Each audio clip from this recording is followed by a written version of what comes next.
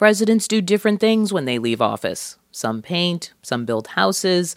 Former President Barack Obama is now a content creator with a multi-million-dollar Netflix production deal and, of course, a podcast. Well, it's great to talk to a couple of podcasters from, Jersey and Hawaii. I think it's really great the way people are getting in the business. We're hoping for a breakout.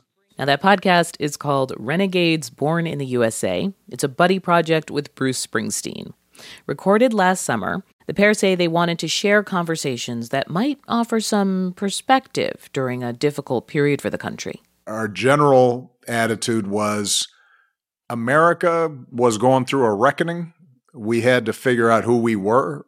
And part of the goal of the podcast was to maybe offer, with some humility, the sense that there is a common American story to be had under all the polarization and division and anger and resentment that had been fanned during that year. In their conversations about fatherhood, race, and music, they say they're searching for a unifying story for themselves and for the country.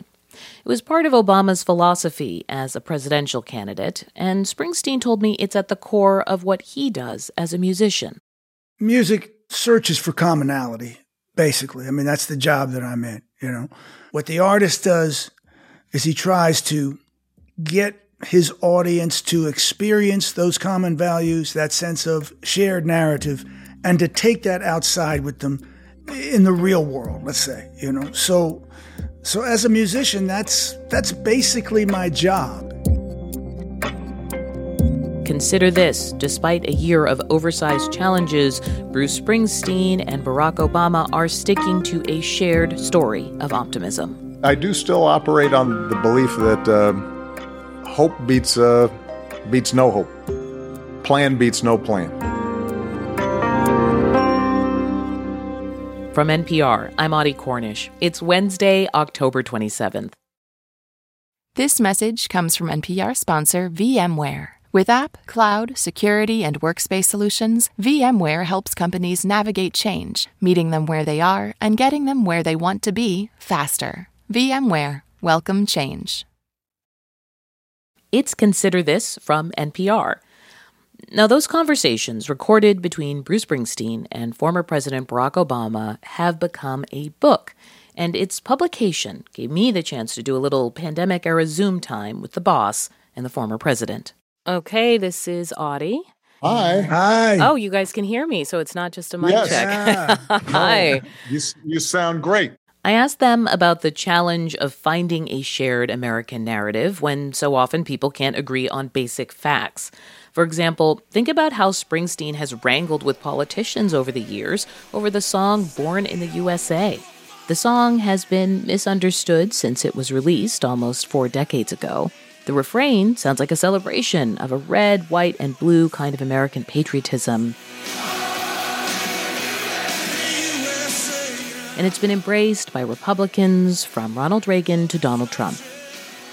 In reality, Springsteen, who's supported Democrats in the past several elections, wrote the song about a Vietnam veteran returning home to desperate circumstances and few options.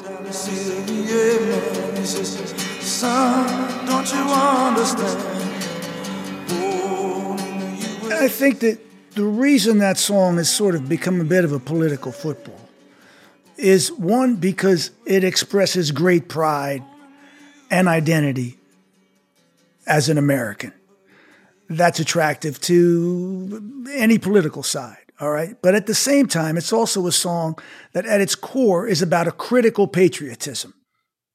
A patriotism that basically accepts the weaknesses of the country and is looking forward to that reckoning. I think that, I don't know if it's an issue, are those particularly people voting the way that I vote right now? I think plenty of them are, and some of them aren't, I just ask because when you describe your background in the podcast, where you both talk about your childhoods, it did occur to me that the kind of place where you grew up is the kind of place that now is routinely talked about as being lost to Democrats.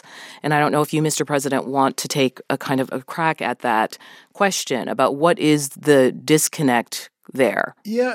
Because it's not just about shared story. Well, but I actually think that, this is part of why we did the podcast, is to try to remind ourselves that a lot of the simple categories we're using right now are actually not a reflection of the complexity that is going on the ground, right?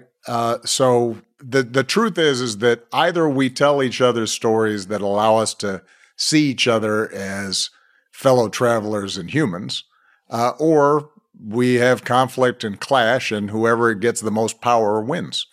And I would argue that at its best, America's been able, with a pretty major exception in the Civil War, to try to make progress and perfect the Union without resort solely to violence, solely to power.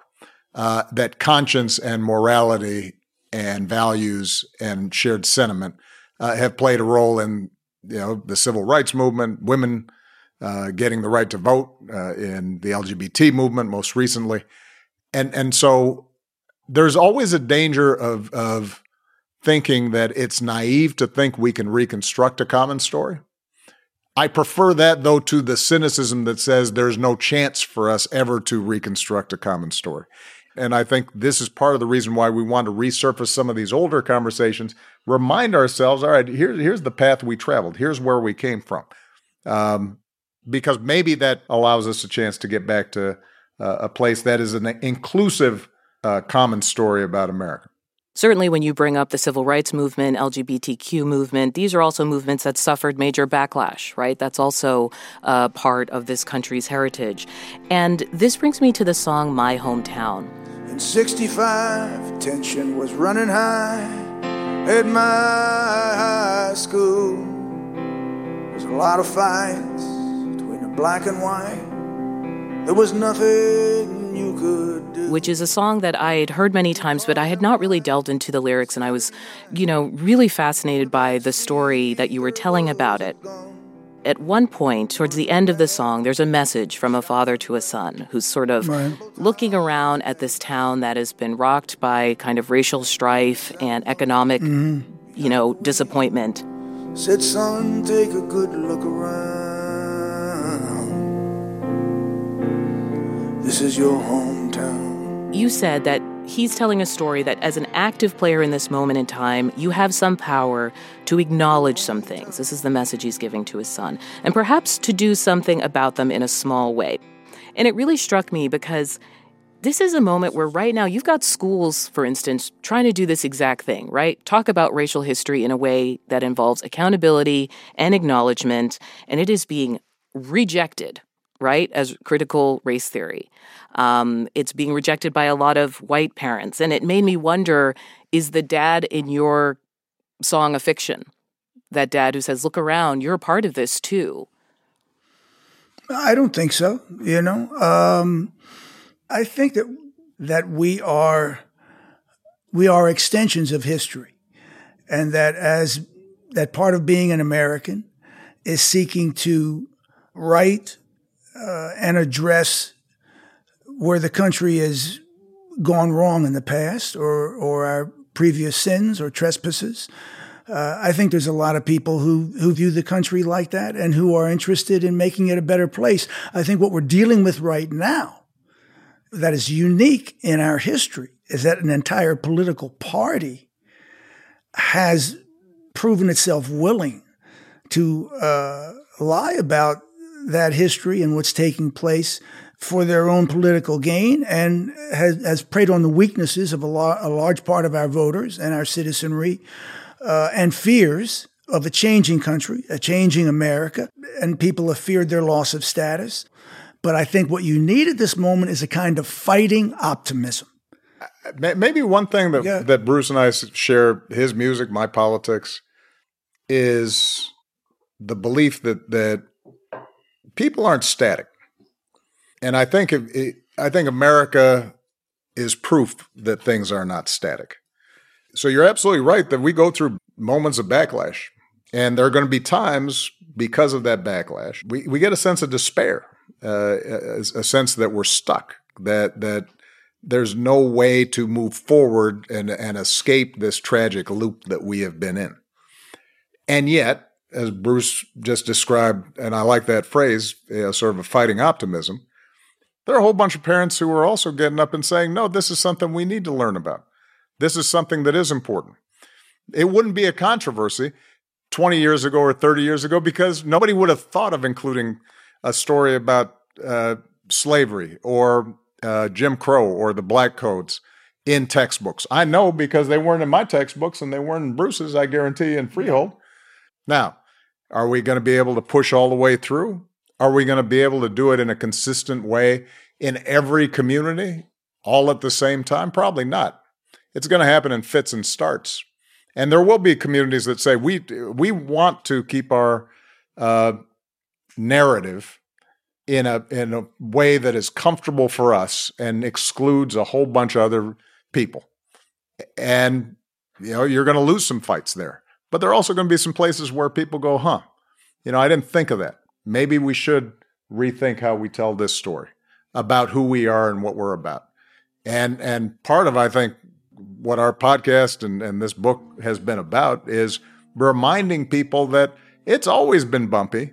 It's always been contradictory. And yet, there have been moments of real awakening and progress.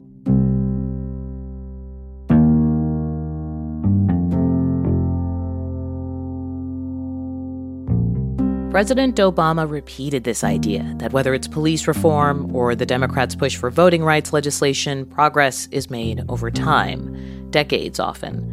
And that part of what he clearly values in his conversations with his co-host and co-author, Bruce Springsteen, is a shared project of creating a North Star. Bruce and I concluded that even when we fall short of the ideal, we have to acknowledge how far we've fallen short of the ideal.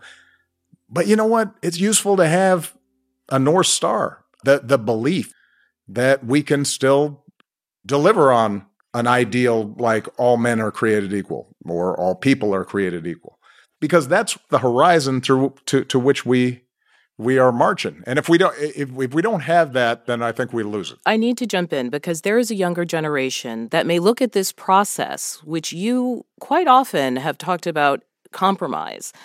And they say, look, we're not getting anywhere. We're not getting anywhere compromising. We're not getting anywhere having this conversation the way people have had it before. Because I'm not offering a choice saying cynicism, everything's bad, nothing works, and North Star and hope, right? But I'm trying to say, hey, look, what are the limits of optimism? That's why I use the term fighting optimism. Because I don't see any other choice. I think you've got to adhere to the truth. You've got to adhere to the basic values in our institutions. And that I don't know of what the alternative to that is. One of the things that Bruce and I did talk about in the book is, you get to the certain age and you are always, you want to be supplanted. We see it in our own kids. Of course. I want the next generation to do it better, smarter, be bolder, have better answers and ideas. But what that requires, though, ultimately, is some faith that it can be done. And that, I think, does require a belief that people are not fixed and mutable. And I think the country has shown itself able and capable of changing and growth. Mr. President, Barack Obama, thank you for speaking with us. I enjoyed it. Thank you. And Bruce Springsteen, it was a real honor. Thank you for speaking with us as well. My pleasure. Thanks a lot. Bruce Springsteen and former President Barack Obama, they're the authors of a new book, Renegades Born in the USA.